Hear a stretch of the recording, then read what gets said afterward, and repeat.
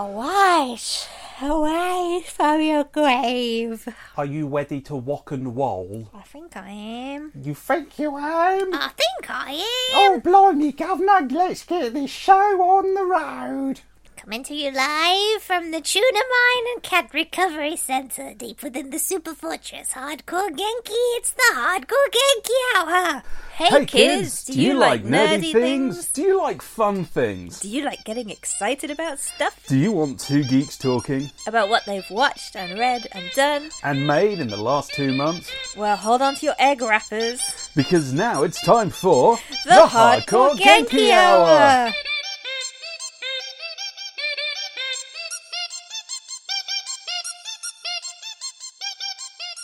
Hello and welcome to the Hardcore Genki Hour. I'm Andrew Raggedy Man Watton Davis, searching for a balance between the hilarious Game of Thrones memes and getting pariahed for spoilers. And I'm Laura Pink Apple Jam Watton Davis. I'm wearing pop culture as a summer hat and wiping my bum with the rest of it. And this is the April 2019 update in our world of comics, film, TV, conventions, creations, and generally being excited about stuff, here at the Super Fortress Hardcore Genki.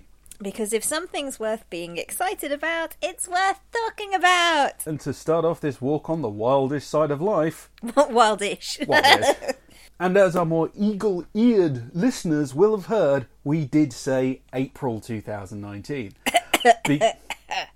Yeah. We did say, yeah, because this is all the material we had planned until to get done on that date. And then life hit us hard. Oh, right up the bum. So, we would like to start out with a shout out to everyone out there who, like us, makes stuff for the passion of it. Absolutely. It's okay to miss the deadline when you're not getting paid. Yeah, totally right. As long as it gets done at some point. I think that's the story of my comicking life, I think. If you're doing something as a passion project and real life gets in the way... Yeah. Don't feel bad about it. No, we don't. we don't. We give you permission to not feel bad about it, if that's what you need. We will, literally. If you want permission, send us an email, superfortresshg@gmail.com. We will respond with permission as to why you're missing it. Because I am a huge fan of free stuff. I listen to podcasts, I follow webcomics, all that. And you get stories from people who make this stuff. And it's like, I'm really sorry I didn't provide you with your 5 minutes of monthly enjoyment. My arm got stolen or something. Quite right. There's a lot of apologies out there. And I don't know, going forward, I for one would love to see less apologies and more grace, more forgiveness. Yeah. Grace from the reciprocants? From the consumers. From the consumers, because you're not paying for anything, so encourage people. That's a payment, you know. Even if you have paid for it, because let's be honest, there's a lot of Patreons out there. Uh-huh. There's a lot of GoFundMe, all that stuff. Even if I have paid for something, if it's a 1-man or a 2-man or a 3-man show and something unavoidable happens, every time my entire response is, no, it's cool. It's not a problem. And I think I get that people are trying to be this big professional, I can output, but we appreciate and we understand, and it's cool. Yeah, and you have our sympathies. Mutual reciprocation from both sides and understanding, I think. I mean, it's one thing to be a Kickstarter or something that's run away with $1 bajillion or whatever, but it's another thing to slowly eke out these things when things are happening or... you know, no payment is involved. So yeah, long story short, just do what you can do and support everyone who does. I have a Patreon, but I can't update every month at all due to life and other projects getting in the way. But if I do get time to do it, then I will hit my payment button.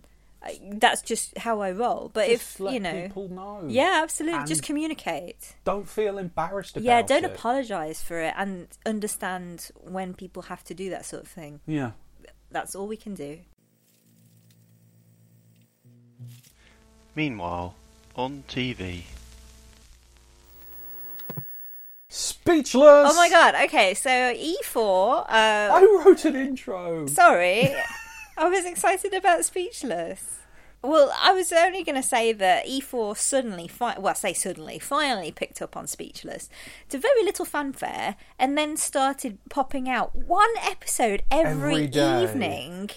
And they're on to season 3 now. So, well done, E4. Maybe that's catch up, I don't know. But I'm so happy. Number 1, it got picked up, and number 2, it's on every day. So, Andrew, introduce us to Speechless. Okay, if you wish. Let's see what I can remember. Insist. Headed by Academy Award nominee Minnie Driver and featuring her authentic British accent, the American TV show Speechless follows the daily lives of the DeMeo family in suburban USA land, as Maya and Jimmy DeMeo, played by John Ross Bowie of The Big Bang Theory without his over-the-top hilarious lisp, take on the trials and tribulations of bringing up a special needs kid, JJ DeMeo, played by Misha Fowler, and his actual cerebral palsy, along with sports sociopath daughter Dylan, Kayla Kennedy, and grumpy old man son Ray, Mason Cook. Helping them out and acting as JJ's voice to the world, see what they did there, is aide Kenneth, played by Cedric Yardberg. Oh yes, and it's breathtakingly hilarious comedy, so it's okay if you laugh. It's totally right. I mean, whenever anything special needsy comes on television, I'm ultimately its number 1 critic. Because for decades we just haven't had anything representative. But honestly, never before have I seen such a warm-hearted but also visceral look at the daily life of a special needs family. It's particularly relatable if you do, but it's still relatable if you do not, because the dynamic is around them as a family unit. I'm going to be honest, when I saw the build-up for it... What build-up? The one trailer and the two minutes of warning you gave me, I was worried it was going to be shit, because I've seen so many special needs dramas and special need programs that go, life with special needs is shit, and then continue to say that in different ways for an hour. But were you worried for how I was going to react, or what? No, because I just assumed you'd lose it, and if it was a drama, I would assume you would be upset that they were getting it wrong, because quite often they do the drama to fit within the desired narrative structure rather than real life. Yeah. And if it was on the wall, I would expect you to be annoyed because they would be getting it details missing out, or they wouldn't have touched on certain subjects. So the fact that, number 1, you almost broke down in giggles in the first show. Oh, I think I did, let alone almost. I was 3 minutes into it and pissing myself with actual, honestly earned laughter. Yeah. And probably relief. No, it was just funny. Yeah. This is the thing I want to get. It's about people in a very real situation. Yeah. But it's just actually funny. But it's essentially the foibles of human nature, yes. Isn't it? Yeah, right? I mean, one of the simple reasons I love this so much is because JJ, the main character, is an absolute dick. I can't express this how much. Not all the way through. He does say very kind things, but overall his character is... He's a 16-year-old boy that's into horror movies and boobs. Totally right. I remember what I was like as a 16-year-old. Absolutely. He reminds me of that. Absolutely. He's a real character. He's not the magic cripple that will make everyone else's life better. He's a 16-year-old kid with a disability. Yeah, in fact, that's covered. All the tropes that you get with disability and being ostracised and people just not understanding, but it's all covered. You pushed me in my wheelchair out the way like an object is one of the themes. Talk to me, not my aide, that's another one. You know, it's all covered. And his aide, Kenneth, the character, his aide is played by a black man, so they highlight the racial issues and unintended bigotry of everybody around them, and they really pal up about this early on, don't they? And it's such a relief to see that, because it wasn't until a couple of years ago, I think some charity in liaison with Channel 4 possibly actually brought the word ableism to the fore. Like, we didn't really have the language when people were using bigoted language to, they didn't view it as offensive as saying certain slurs. But when this charity poster thing actually put, don't be racist, don't be homophobic, don't be ableist, it did elevate it. It's almost like, yes, it gave it permission for everybody to realise that saying things like spastic and retard is actually a massive dick thing to do. So, thankfully, I'm so glad it was E4 that found this show and picked it up. I'm surprised E4 got it. I'm surprised no one else didn't just snap it up. It's that good. I think. Yeah, I mean, I think it knows? deserves a better, because this isn't a specialist show. No, but it is on E4 with other shows like the Goldbergs, etc. Fair enough. It is part of their Big Thursday thing. Package. Yeah, no, it's... the same channel that have massive hits as our favourite Brooklyn Nine-Nine, True. know. So, yeah, as I said, we're so used to, as viewers, we're so used to hearing this ableism, and it is genuinely refreshing to hear jokes made out of those ridiculous things that non-disabled people think it's okay to say to you. But it does actually pull up on the defensiveness as well. They make a running in joke about special needs moms. I'm probably the special needs big sister, coming in, someone dare say a slight and bang, you're in there. Because that's what you've had to put up with for ages. Like the auntie coming in and going and shouting, "Hello, JJ, how are you?" And the mom saying, "Oh, yeah, he's still got the palsy, he's not deaf." That sort of nonsense you have to deal with. That's the thing. It's not a comedy about special needs. No. It's a comedy about a family situation, because all the DeMeos are a bit crap. And they outright explicitly say this as well, that their characters are not great. Most of the pretty much every character in that is a bit naff in some way or another. Doesn't matter who it is. This isn't the DeMeos versus the world. No. This is, some people get it, some people don't. Yeah. Others think they do and they don't. And it's funny because it's real and it shoots in every direction, and it's just being funny about life. Absolutely. It's an extreme situation. They're not taking the mickey of it out of the situation. They're going, what humour is there in this extreme situation? Oh, absolutely. I mean, nobody is safe. I mean, it pulls you up on the defensiveness and the reach that you can experience in those social situations. But it also, which I feel very important, it also acknowledges how and why this happens to everybody. Yes, it's magical soap opera land. There's more often than not a happy ending per episode, but you have no idea how it's going to get to a happy ending. There's always a good twist. Not going to say what the twist is, but there's a 2-part episode where they go to England to sort out a situation, and how they intended for the situation to be fixed did not happen. However, something else was pulled out of the bag, and it made sense due to the little lead-ups that you aren't really aware of it. You just think it's the dads being goofy again. I also think it's good because there's a lot of groundwork done in it. They have a definite story through each episode. You don't have to watch each episode. No, they are pretty self-contained, aren't they? You don't have to watch each episode to find it funny, and if you miss an episode, you won't be missing anything out. But if you know the background, and if you see all the episodes, it makes it funnier. Definitely.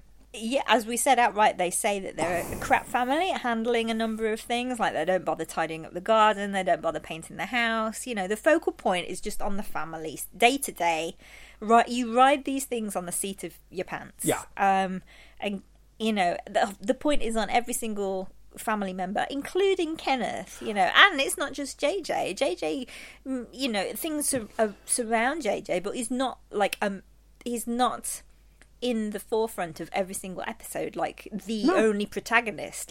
Every single member of the DeMeo family is the protagonist in Speechless. You also get a number of episodes where he's quite openly annoyed about everyone having to focus on him all the time. Oh yeah, he doesn't want to be the inspiration and stuff. He just wants to do his thing. But Kenneth, one of the plot lines they have with Kenneth is Kenneth, who is his carer, also has his own life. Yeah.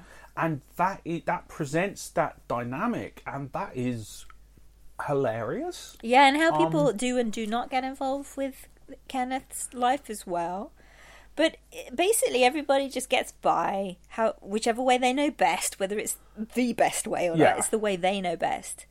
And their character flaws are really relatable. Yes, a lot of them are exaggerated for comedic effect because this is a comedy show. There's no one with a flaw that's beyond real. Not really. I mean, each of the characters also has no intention of giving up on their flaws.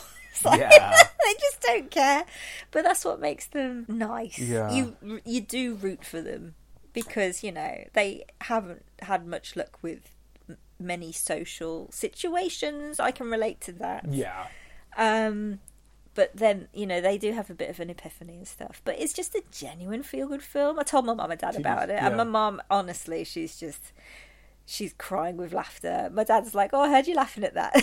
You know, it was like upstairs, the opposite side of the house. It's so funny. The other thing is the number of times you've turned around and you've just gone, "That's me," or "That's our family," or "That's my brother." Or they do, like when you just say, "They do say this," you know, and you've had external family say nonsense and stuff. You know, how is he? Oh, he'll be fine. It's like, no, don't erase the support we need to function. You know, it's crazy. It just makes it funnier because it's true. Absolutely. And it doesn't diminish that either. No. And that it just gives you a voice that you don't often see. So thank you, Speechless. Yay. Thank you, E4. We did hear last week, sadly. Shut up. Apparently the end of season 3 is very conclusive and nice. So maybe it's just a nice bow around the end of season 3. That's that. It won't be renewed. But that's fine. I'd rather see one series of this than none at all. And I wouldn't want it to run and have different directors and have it taken a different direction. It's gone out on the high. That's it, absolutely. And we need more variety of shows. We don't need the same shows going on for 10, 12, 15 seasons. Big Bang Theory, which we're not going to talk about on this podcast. Things have a shelf life, and that's okay. Also on TV, Sabrina, The Chilling Tales of Sabrina, the teenage witch thing. Subtitle. You're going. Okay, so Kiernan Shipka returns to Netflix after 6 months with the 10 episodes of the second part of the first season. Thanks, Netflix. What the fuck? Of The Chilling Adventures of Sabrina. Continuing where the first part left off, in Greendale, in the witching world, trying to balance Sabrina's good nature against the pressures of advanced Satanism, and without any decent lighting even in the daytime, the latest run of Sabrina sees Father Faustus Blackwood be a manipulative bastard, Sabrina Spellman and Hilda Spellman having lives, saving Sabrina, assorted Scooby gangs of the mortal and magic words agreeing only on Sabrina being lovely, magical familiar Salem being maliciously underused, damn right, and Luke Cook ponts about for a couple of episodes as a 60s BBC DJ version of Lucifer Morningstar, and Dorian Gray running a bar because he still hasn't learned about after the League of Extraordinary Gentlemen. Fair point. I kind of liked it. Did you? Yeah. I like season 2 a bit more than season 1, but I think that's because everybody was established. But you kind of liked it. Why did you kind of like it? I kind of liked it because it's too determined to stick with its concepts and not happy to run with its characters. It just feels too confined. So it's got a couple of by-the-number plots and you can see that this is going to happen story elements that are dull. And the rest of it is really nice, but I'm just sitting there going, well, these characters would be so much better if they could just flourish and do their thing rather than having to operate within these confines.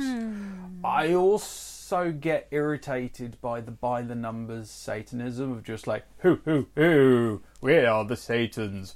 Out there, murder is bad, so we think it is good. It's like, really? Yes, we think murder is great. Why are you upset your mate just got killed? Plot reasons! Just contrarianist Satanism, which is a bit limp. So there's 2 churches of Satan in real life, isn't there? Oh, well, there's many. There's many. Oh, loads. But I've heard of the main 2. Yeah. One of which, the Sabrina set, ripped off their Baphomet design, which I think we covered in a previous podcast. Yeah. But is it wishy-washy to kind of cover all bases? No, that's what I'm saying. Is proper Satanism is about the power of the individual, and it's almost like autonomy and the power to make your choice. It's about autonomy, and it's also like it's relatively atheistic in its worldview. Whereas this version is just literally, let's take the 10 Commandments and invert them, and that's great. And it's the kind of version of Satanism that high school girls get into after they've got to uni. But so isn't that very structured and... Yeah, but isn't that... I would argue that's, number one, that's its main audience demographic, and number 2, there's nothing wrong with having a linear structure until you find your own way. Possibly. I just found it a bit... Okay. But the thing, though, I'm not going to say anything about the actors, because the actors are great. I think some of the moments in it are brilliant. Some of the character developments are brilliant. The way the characters have grown and all that is great. Although Sabrina did get a little bit... Sabrina's very caught in this bubble of perfection. But I would watch another season of it. It's not as bad as Riverdale. Not by a mile. So the second half of season 1, it basically shows Sabrina getting used to her gnarly witch powers, doesn't it? It's like she uses them for good. Yeah. She uses them to banish shitty behaviours, like jocks picking on her friend. Oh, I say picking on, bloody harassing her friend, who just wants to play basketball in the guys' team. The sexism within that, and the sexism in the Coven hierarchy. It is feminist, yes, overtly. Some people will roll their eyes, some people will feel empowered by it. That's fine. But I did find it a little meandering, but also really satisfying. To me, it makes up for... It's a different type of TV that we're watching, and I'm fine with that. It's going to have growing pains, no teenage pun intended, or is it? I don't know, you decide.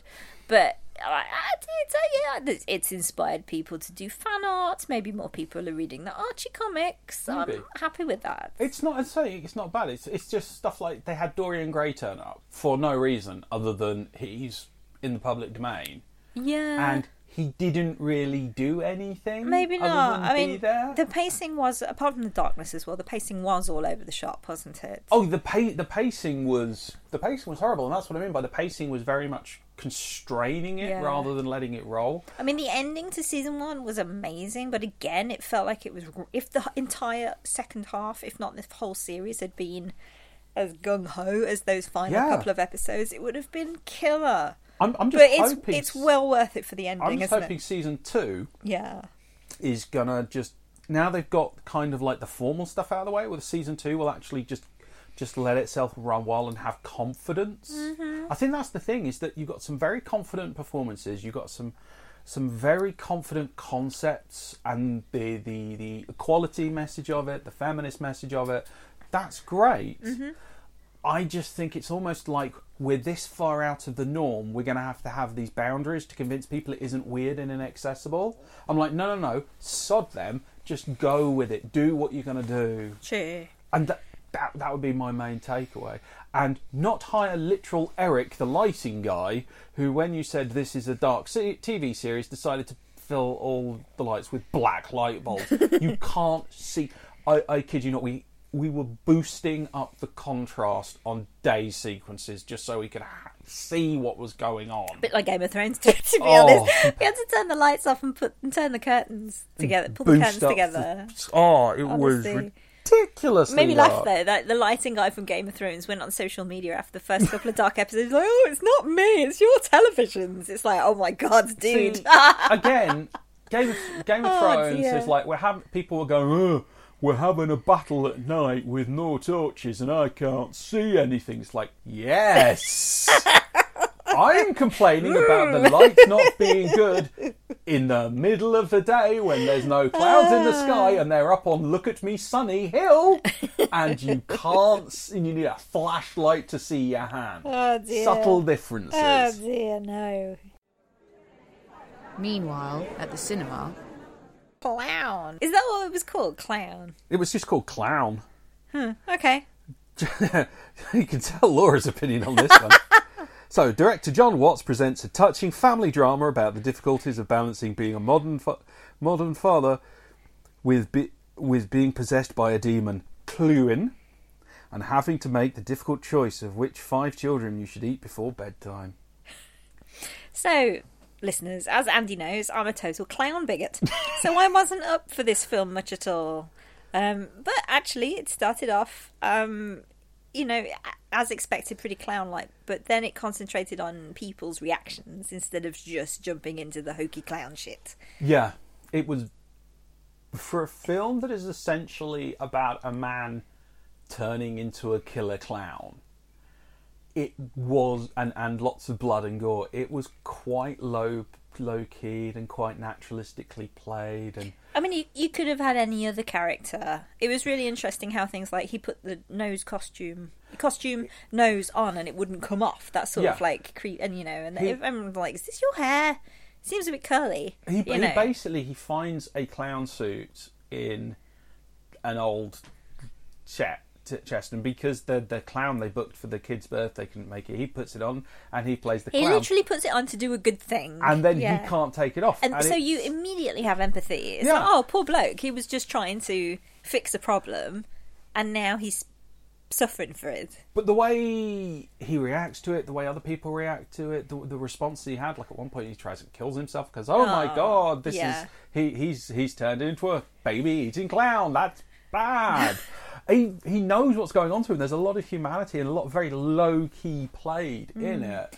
Like it's super dark, but it's horrific. I didn't find it terrifying. No. I found that there was a lot of black humour in it, towards the end especially, but I don't know whether it's because it was so ridiculous. I did laugh, but that's probably because I'm just a dickhead. And because you have sympathy towards the protagonist, because usually you don't, or I don't. I don't know. It connected with me. I think it was a very tightly written family drama because the main characters are the husband, the wife, and the son. Yeah. That's it. And it's about their relationship interactions. And when I say terrifying, it's not gore and blood everywhere, but you're very scared because you care for all these characters, even the one that's turning into an evil clown with a bucket full of teeth in its maw. It's also shot in a very simple way, and the lighting's very subdued. A lot of the shots from when the kid's running around, from when the kid's being attacked, is from kid height. Mm-hmm. And that's played really nicely because that shows you the world and the terror and the angles he's seeing. So you really, at no point was either of us going, "You dumb kid, you're doing something dumb," which we quite often in these movies because the children are taught to be stupid in movies. Yeah. In this one, the kid was either he was smart or you were given enough empathy, and he was. They successfully found an actor that wasn't annoying as all hell, and he gave it a lot of pathos, didn't he? So yeah, good for him. I thought it was jolly good fun. And have you seen anything else by John Watts? No, I haven't. Because it was a bit of a B-movie, low-budget indie. Oh, it's not like something like The Bunny Game or November Underground. You know, the real... I don't even know what they are. You don't want to know. Real gory horror torture porn indies. It had a proper supernatural indie feel to it. It did. It felt... I can't remember what age certificate it was, but it definitely... Was it 15? It was a 15. That's good, because I can handle those. I like spooky. I don't like realistic torture gore. I don't think there's any place for it. Well, there is a place for it, but it's not with me. Yeah. I was cool with it. I wanted to watch something that reminded me of the 80s and 90s supernats. Yes. And this totally hit that. It did. It was pretty timeless, actually, wasn't it? So, apart from the mobile phones, you could have... It would have fitted any time period. I thought the style was pleasantly... The directorial style, I thought, was pleasantly modern. When I say it had the feel of an 80s or a 90s, it was a lot less... It was a lot less big and expansive than the 80s stuff. It was a lot less horror comedy than the 90s stuff. It just had there were some funny moments, but they were naturally funny rather than having Freddy turn around and wink at the camera sort of stuff. Yeah. I thought it really landed as a good... It's not a great film, but if you want a tight little 90-minute bit of campfire story, I thought that was really solid. And the concept of it, apart from anything else, the concept of the original clowns being these horrific death creatures from beyond the realms, and then that is just, that just fed your bigotry something crazy. Fair enough, it did. Do you remember how we watched it? Was it streaming? We watched it on Netflix, because Netflix is where decent horror movies end up but never get announced. Boo. Yeah, it's worth looking through the back catalogue on there. Well, we're announcing it, and that's fine.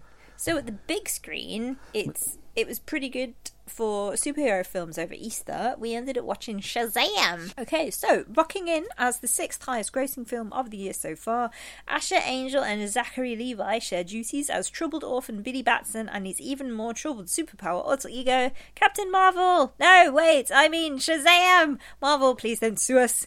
Given powers by the ancient wizard Shazzam, Billy fights against Mark Strong's impeccably enunciated Dr. Thaddeus Sivana, who is out to destroy the planet with a host of evil gods in the name of being a bastard. One thing that needs to be made absolutely clear. This is a kids' film.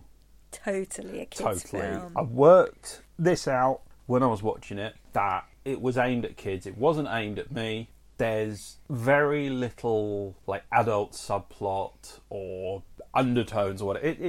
It's aimed at kids and for kids. Mm-hmm. And it works really, really well. So to me, it's a shame that it was a 12. Yes. When it would inches away from being a PG and opening it up to so many more kids to really get stuck into. And those moments stuck out like a sore thumb to me. You could almost see the bits where they decided to push it just that little higher. It's so marginally over the line. It makes you wonder whether it's like manga videos 15ing, yeah, where they'd give videos that had PG certificate levels of scripting, and then they'd throw a couple of F-bombs to get it 15 certificates. That's so what that it felt more like. Audiences would watch it, yeah. There were a couple of scary moments. Yeah. But didn't someone's head get chopped off? Yeah, that was the thing. Is that there were a couple of sweary moments, which is cool because kids swear. I don't have a massive problem with that. But they could have toned it down or done it slightly differently. And the horror sequences were just that little over the line, where I'm like, it felt gratuitous, and like they did that sequence. They'd firmly established the fact that the bad guy was a dick, and then they just pushed it to be that little more. And as I said, it just kind of broke it a bit for me. I will also say there were a couple of moments where it didn't. I was a bit bored's not the right answer. I got the point, and it just was a little lightweight for me. True. I mean, I was totally cool with the fact that it was, because I was like, no, it was nice. As I say, it was nice to have a superhero movie that really was trying to be a kids' film. I also wish the certificate was lower. I mean, more kids would have been able to see it. But hopefully they will when it streams, you know. Oh, almost certainly. Definitely. I mean, also I'm going to mention the character's friend, Freddie Freeman. He always walked with a walking aid. I think he was one of the very few non-superhero characters at the time to always have a walking aid. It wasn't shoehorned into the movie or anything. I'm really glad they kept that. You know, that was good to see. So again, when more kids see it, they'll be able to just see a kid with a stick, you know, like it's a normal thing. Because it is a normal thing, you know what I mean? It covered subjects of family, it covered subjects of abandonment. Yeah. It covered subjects of... I mean, there was a really heavy sequence when... There were some really heavy sequences where issues of your, you know, a kid's place in the world, how they react to their parents. That expectation as well. Like, we're told, you know, you're supposed to, in certain people's opinion, have a mom, a dad, whatever. And things don't work out that way. But it was crushing there were a couple of moments where you're sitting there going, okay, so X is going to happen and that will make everyone happy and we'll carry on. And it doesn't. No. And it really bluntly didn't. And it punched you in the guts. And it was so much of a left turn. Yeah. You know, these were major plot beats. And I thought those were very bold moves. Absolutely. Because they could have had the same situation happen, where if the nice thing had happened and then that got destroyed. Yeah, but we see that so often, But don't instead we? they just went, no, the nice thing isn't going to happen. Yeah. Your expectations of this are going to be shuffled around and again, for a kids' movie... Yeah. And that was treating the audience with respect. It wasn't a kids' movie because it didn't have gravitas. It wasn't a kids' movie because it didn't have a solid and decent and heavy story to do. It was a kid movie because it was about kids and for kids. Some of the moments in it were just taking the mickey out of the superhero genre in the way only a kid could do. There is one sequence where you got the bad guy and Shazzam floating in midair, and the bad guy starts monologuing. And they're above a city about, I don't know, 30, 40 metres mile apart. away, something like that. Something like that. And Shazzam's just standing there going, I can't hear you, speak up. What are you saying?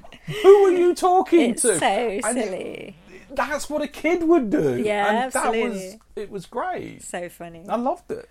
I didn't enjoy it massively, but I enjoyed the fact that it was made for a specific audience.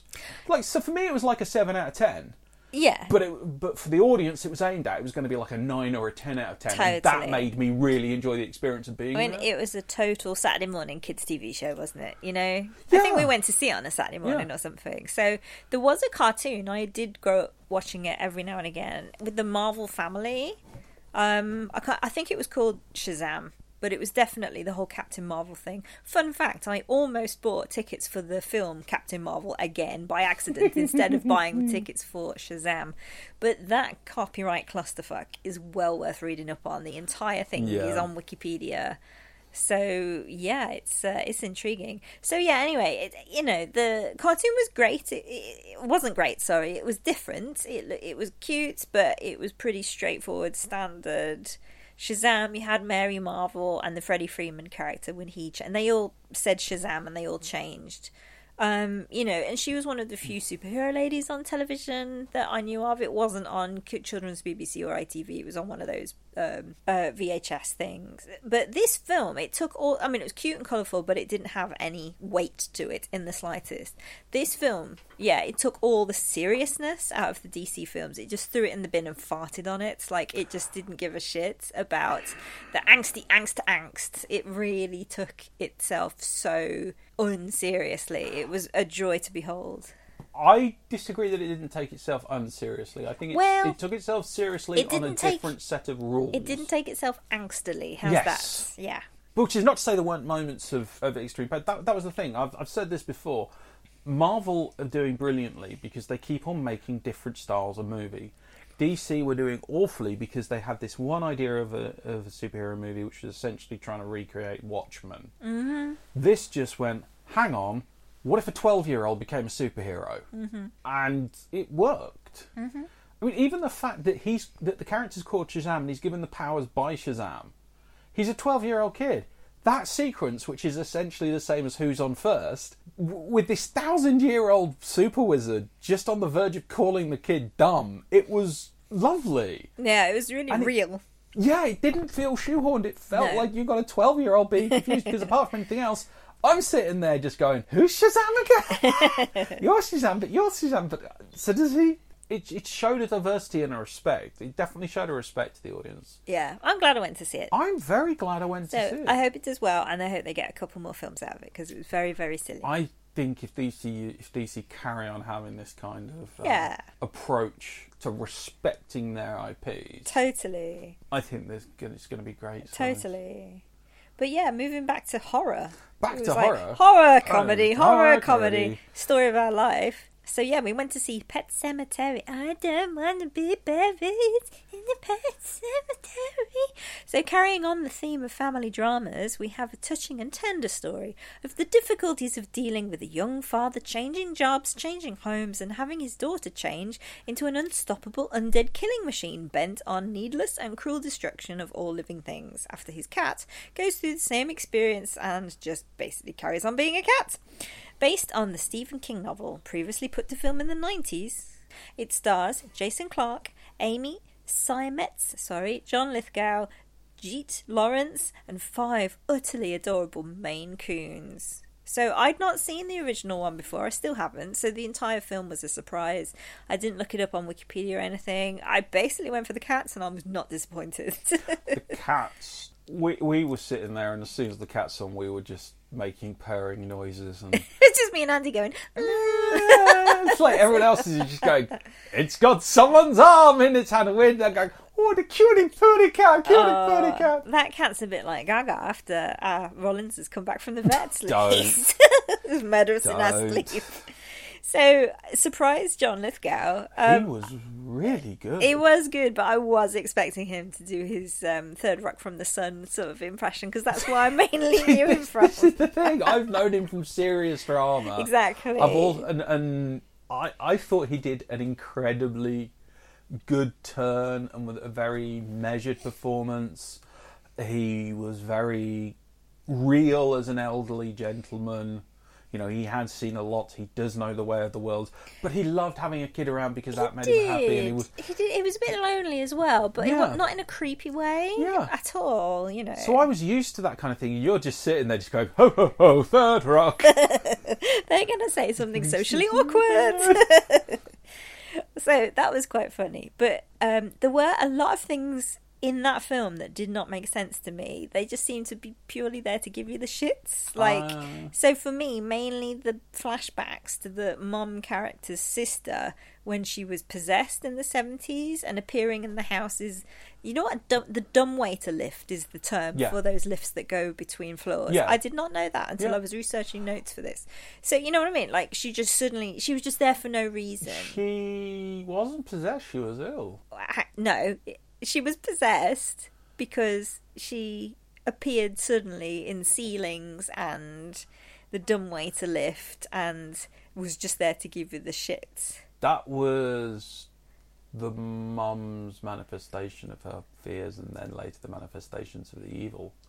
I didn't think the sister was possessed. I thought she was just really ill, and the child was. Did we watch two different films? No, we just processed it differently.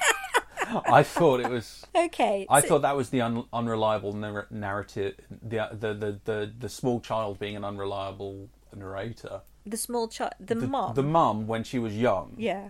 Processing things as a child and getting it wrong. Okay. Unreliable narrator. Okay. No, the fact we got two different reads off it, that's not a problem. That's really interesting. So no, I think I interpreted that as spooky shit was happening to the mom, so she knew something bad was happening. Okay. She got the vibe and she wanted to tell everybody to go, but it was the dad that was like, no, it's fine. Like, even though I like that because the actual Pet Semetary is this really spooky place, and there's stuff happening in the background, and there's this background story going on that they never really go into the detail of, and they never really explain how it works. I like that. I liked it because it was like, there's this place over there that's beyond the knowings of mortal man. Oh, how does it work? We don't know. It's beyond the knowings of mortal man. Whereas the movie the follow-up that's being done to it is going to go into the history in the background. And I'm they're making a sequel. But I don't want to know the history in the background because the point is it's unknowable. That's fine. We just won't watch the sequel. Yeah, I really liked it. I liked the way it was a slow horror. It was a slow horror. Again, it was a 15. I could handle that on the big screen. It wasn't particularly gory. It was just creepy. It wasn't pleasant. No. It was It was a very miserable film. It was, wasn't it? I thought the dream sequences were really good though, because there were a number of sequences which were quite surreal, as in just the way they were moving through the angle. It was a dream sequence, and I thought they really landed very well. But if you get a chance to Google the Pet Semetary red carpet pictures, do look for. There's one where the producer and director are on the red carpet with one of the cats, and he's sat there in his little bow tie, and the shot makes the cat look like he's smiling. Oh my god, it's so cute. You were loading up on those pictures before you went in, and you were loading up on them before you went out, because the movie itself is so depressing. It's essentially really is, a story about loss, about depression, not being able to come to terms with shit. Yeah, just not coming to terms with things. Yeah. So if it had been a stronger rating, that would have got in the way. Again, it was the horror of what was going on was sufficient to be scary. If you'd had, because there were a couple of sequences that easily could have thrown the claret around a bit more, and I thought it was very sensible that they didn't, because they just let what was happening carry the weight of it. And I will note, they did the original Pet Semetary tune by the Ramones was written at the behest of Stephen King for that movie. That's cool. I didn't know it was. The cover version, yes, I thought was relatively good. Not Ramones good. In this film. In this film was good. Not Ramones good, but good. I only know I do know the Ramones one, but I know the Rammstein one. They sang it live. Quite possibly. And it was one of my early MP3s that I got back in the day. I think I could see that working. But yeah, I don't want to be buried in the Pet Semetary. Bang, boom, explosion. Fire. That's exactly what happens, Andy. Absolutely. If this is the kind of horror cinema we're going to be getting, because we are having a bit of a kickback. It's having its second run. There's talk about various franchises being rebooted. Hellraiser's probably getting a reboot. if we're looking at this kind of thought out horror coming again, rather than the Gorno shit that's been pummeled around for ages, I could really get behind this revival. We'll see. It might be more subtle than an actual revival. However, seeing more films of this ilk would be nice and pleasant. Thank you. Meanwhile, in the workshop. Andy, what have you been making? I have got a new blog on the go. Ooh. I have got a series called Trash or Treasure. Ooh. It's a weekly blog findable at bunkerzilla.co.uk. What's the name of that website again? bunkerzilla.co.uk. Can you hear me, Ian? Once more, for Ian, bunkerzilla.co.uk. I have to say that from the media whore of a station manager over there. The idea is I'm taking films that either people haven't heard of or that they've heard by reputation alone, and just giving them through a rinse and going, you know what? If someone just found this and watched it, what would they make of it today? Because I'm very, very good with old movies going, well, we've got to forgive, here's the social context, and here's the this, and here's the what. And it's like, yeah, what if you just watched it and didn't care about the making of, like some massive nerd like I am? Yeah, I mean, like, we it's important to acknowledge that times were different, but also no excuses at the same time. So it's because I've been looking at, I've been reading your articles as well, like a very good wife. Yeah. And I think that, they're completely fair. Not everything is treasure. Not everything's trash, though. No. You need to strike up a good balance. And I think you do make some great points. I mean, a number of them are coming from my DVD collection, so yeah, a number of them are trash, because I do like the more... There was a wonderful series called the Psychotronic Video Guide, which is kind of one of the inspirations behind this, where it's just taking weird-ass, off-the-rails stuff and running it through. That's a blog, is it? It was literally a video guide. It was like this catalogue of strange movies. Doing that, so that's what I've got time for at the moment, due to horrible life circumstances, which I'm not going to go into. Yeah, so that's what I've been making. So I believe it comes out every Monday, bunkerzilla.co.uk. Search for Trash or Treasure, or keep an eye on me at Raggedy Man, and I'm also more than happy to accept requests.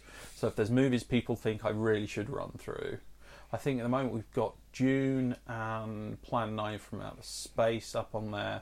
I've got The Crow and I've got Funny Man coming out soon.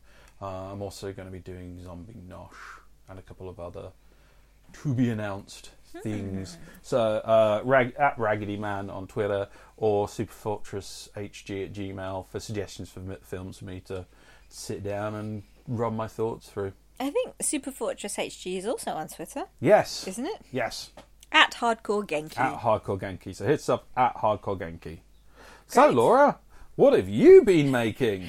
A project I still can't talk about. This has been going on since December. Oh, God. Let me share your pain with people other than me. I know. I bet you're dying. Yeah. End of October. It was a project that was kind of discussed around June, July, and then I sent some queries back. And then I didn't hear anything back, and they're like, oh, quick, can we do the thing? And I was like, okay. So, but it was a really nice, it is a nice opportunity, and it's nearly done, but I can't say anything about it just yet. But I hope you're excited about this mystery project. And in my notes, I've put, and 187 pages left of Biomecha Chapter 10. 18 pages left of Biomecha Chapter 10. It feels like I have 187 pages to do because, life stops me. How many chapters are going to be in the book in total? 13. Okay. So it's all laid out and everything. It's all thumbnailed and everything. So I bought myself a swanky new iPad that I'm using to read my notes for this podcast. Because we've done Killing Trees. Yeah. So let's go digital. Never do that again.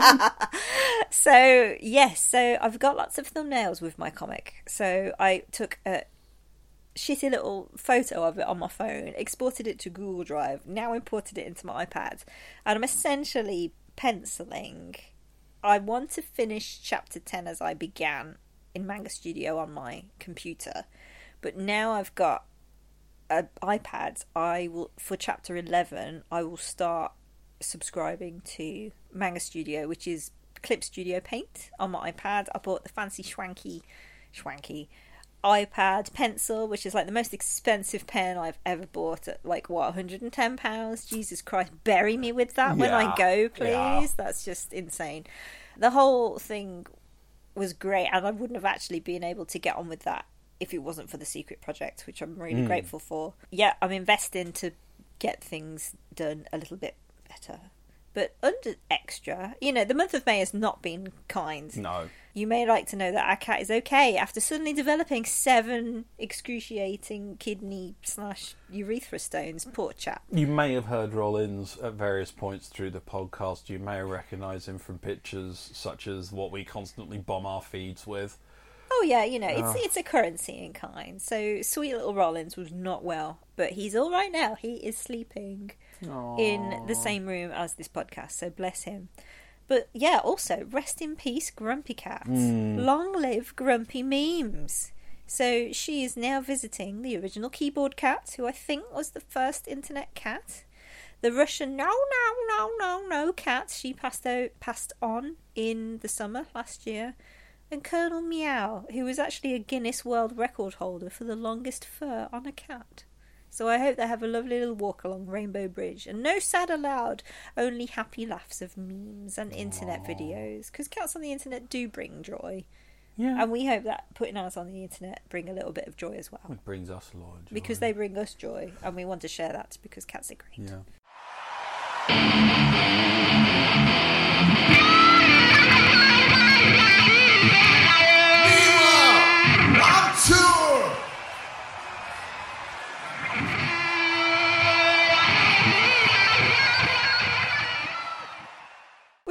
Of events this year, but the first 2 that are coming up over the summer is Hyper Japan in July 2019, London Olympia. It's mainly me. Andy is coming along as my beloved Boof Beef. And I get self-facilitating internet media supernode for bunkerzilla.co.uk. That's right. That's bunkerzilla.co.uk. So Andy will be walking around maybe with a Bunkerzilla press pass or something, I don't know. Yeah, we're hoping to do some interviews, and ideally we're going to do another view from the bar. That would be good. I've applied for an artist fringe table. I last went to Hyper Japan about 5 years ago. The table they give you is about as big as a postage stamp, so I'm having to think very carefully about what stock I do and do not take. 2 suitcases, 1 each, and we trundle down. We're going to go down by train, set up on the Friday, because it's only Friday afternoon actually, so we get the Friday morning, which is nice. Saturday, Sunday trade, come back, crash out. I'm crashing out on the Monday. They're very long days at Hyper Japan. However, weirdly now, we're kind of used to it because London MCM has the same excruciating work hours as well. So I'm older, wiser, tireder, less giving of a fucker. So I am looking forward to Hyper Japan because I just haven't been for a while. So I'm hoping the audience won't have seen my stuff before and they'll be curious. So therefore they'll want to pick it up a bit. I think Hyper Japan is a tricky one because it is very, very focused and a lot of people go there for the authentic Japanese stuff. Well, you say authentic, but hopefully they won't have inauthentic pirate stuff. Yeah, hopefully, but hope's a wonderful thing. But there's also still a lot of weebs out there that won't really accept anything inspired. They only want the precious Japanese thing. So I don't know. I'm wondering whether the internet has crossed over those big weeb Venn diagrams of wants and needs and desires. Because I would like to see a lot more people draw their own thing. Yes. And there are more people that do draw their own thing. Over the past year, there's 4 or 5 artists that have outright said, yeah, I'm just going to draw fan art for myself. I'm not going to sell it. I was like, great, that's awesome. You know, it shouldn't really have to be a thing to be announced, but if people want to announce it, then that is totally cool. Some of it's hopefully because the bottom's fallen out of the market. Well, it might be. I mean, okay, case in point, super secret projects. If I had just spent the past 5-10 years of my life drawing a back catalogue of fan art, I wouldn't have been able to use it in this super secret project. I could just go through my computer files, dig around and pull out original characters that I'd done. And, you know, maybe people don't think that book projects or whatever projects are going to happen to them. But, you know, if you build it up, then you've Plus, got it there. If you're inventing stuff, you're getting used to the idea of making a unique image rather than copying someone else's. And I'm not saying you can't take inspiration from or anything like that. Totally right. And I'm also not saying that fan art doesn't teach you stuff. It absolutely does. And saying, you absolutely must, because it replenishes joy in your heart. Yeah. Absolutely I'm must. just saying that there's a different set of skills out there that you can monetize, and there's a lot more people out there. There's a lot more money out there than people think in the non-weeb art world, because weeb art is a very small purse comparatively. It is. So we'll see what happens at Hyper Japan. The other convention that we've got is in the middle of August, and this is SunnyCon Liverpool. I have not been to Liverpool since 2001, so I'm looking forward to actually going around and looking at Liverpool. Going around Liverpool with Andy. We haven't been around there before together. Andy will have a table at SunnyCon. I will have a table at SunnyCon. We will team up and sell our wares. It's going to be very interesting and fun. Looking forward to it rather a lot. Yeah. See you there. Anyway, that's our update for April 2019. April. But if you like this podcast, please share it with your friends. If you want, rate us online, because it really helps spread the word, and we'll love you forever. The Hardcore Genki podcast is available from raggedyman.net/The Raggedy Jam Podcast, as well as on iTunes, Stitcher Radio, Pocket Cast, and from Passing Dragons that stole the CGI budget from the elephants in Game of Thrones. It's also syndicated on that website again, bunkerzilla.co.uk, the UK geek culture online radio channel. And as always, please send any feedback you have on the show to superfortresshg@gmail.com or tweet us at Hardcore Genki on Twitter. Please do send us some feedback, not just likes. Well, send us likes as well. Well, but, yeah, obviously. obviously. Send us some feedback if you can. Basically, so that you know that you still love. We know that you still love us, and whereabouts we can improve the show. Yeah. The sorts of things you want us to talk about. Have you got any ideas or suggestions? I know. I'd really like Laura and Andy to chat the shit about X. Off you go. X-Men. I don't know. So, Raggedy Man can be found online at www.raggedyman.net, Needlessly Aggressive Products on Facebook and Etsy, and behind-the-scenes photos of the project can be found at instagram.com/needlesslyaggressive. Pink Apple Jam can be found at www.pinkappleJam.com, and also on Etsy at Pink Apple Jam, on Facebook, Pink Apple Jam Art, and on Twitter Pink Apple Jam Art. Someone needs to update their notes. Yes. So until next time, goodbye, farewell, and from the Super Fortress Hardcore Genki, bye!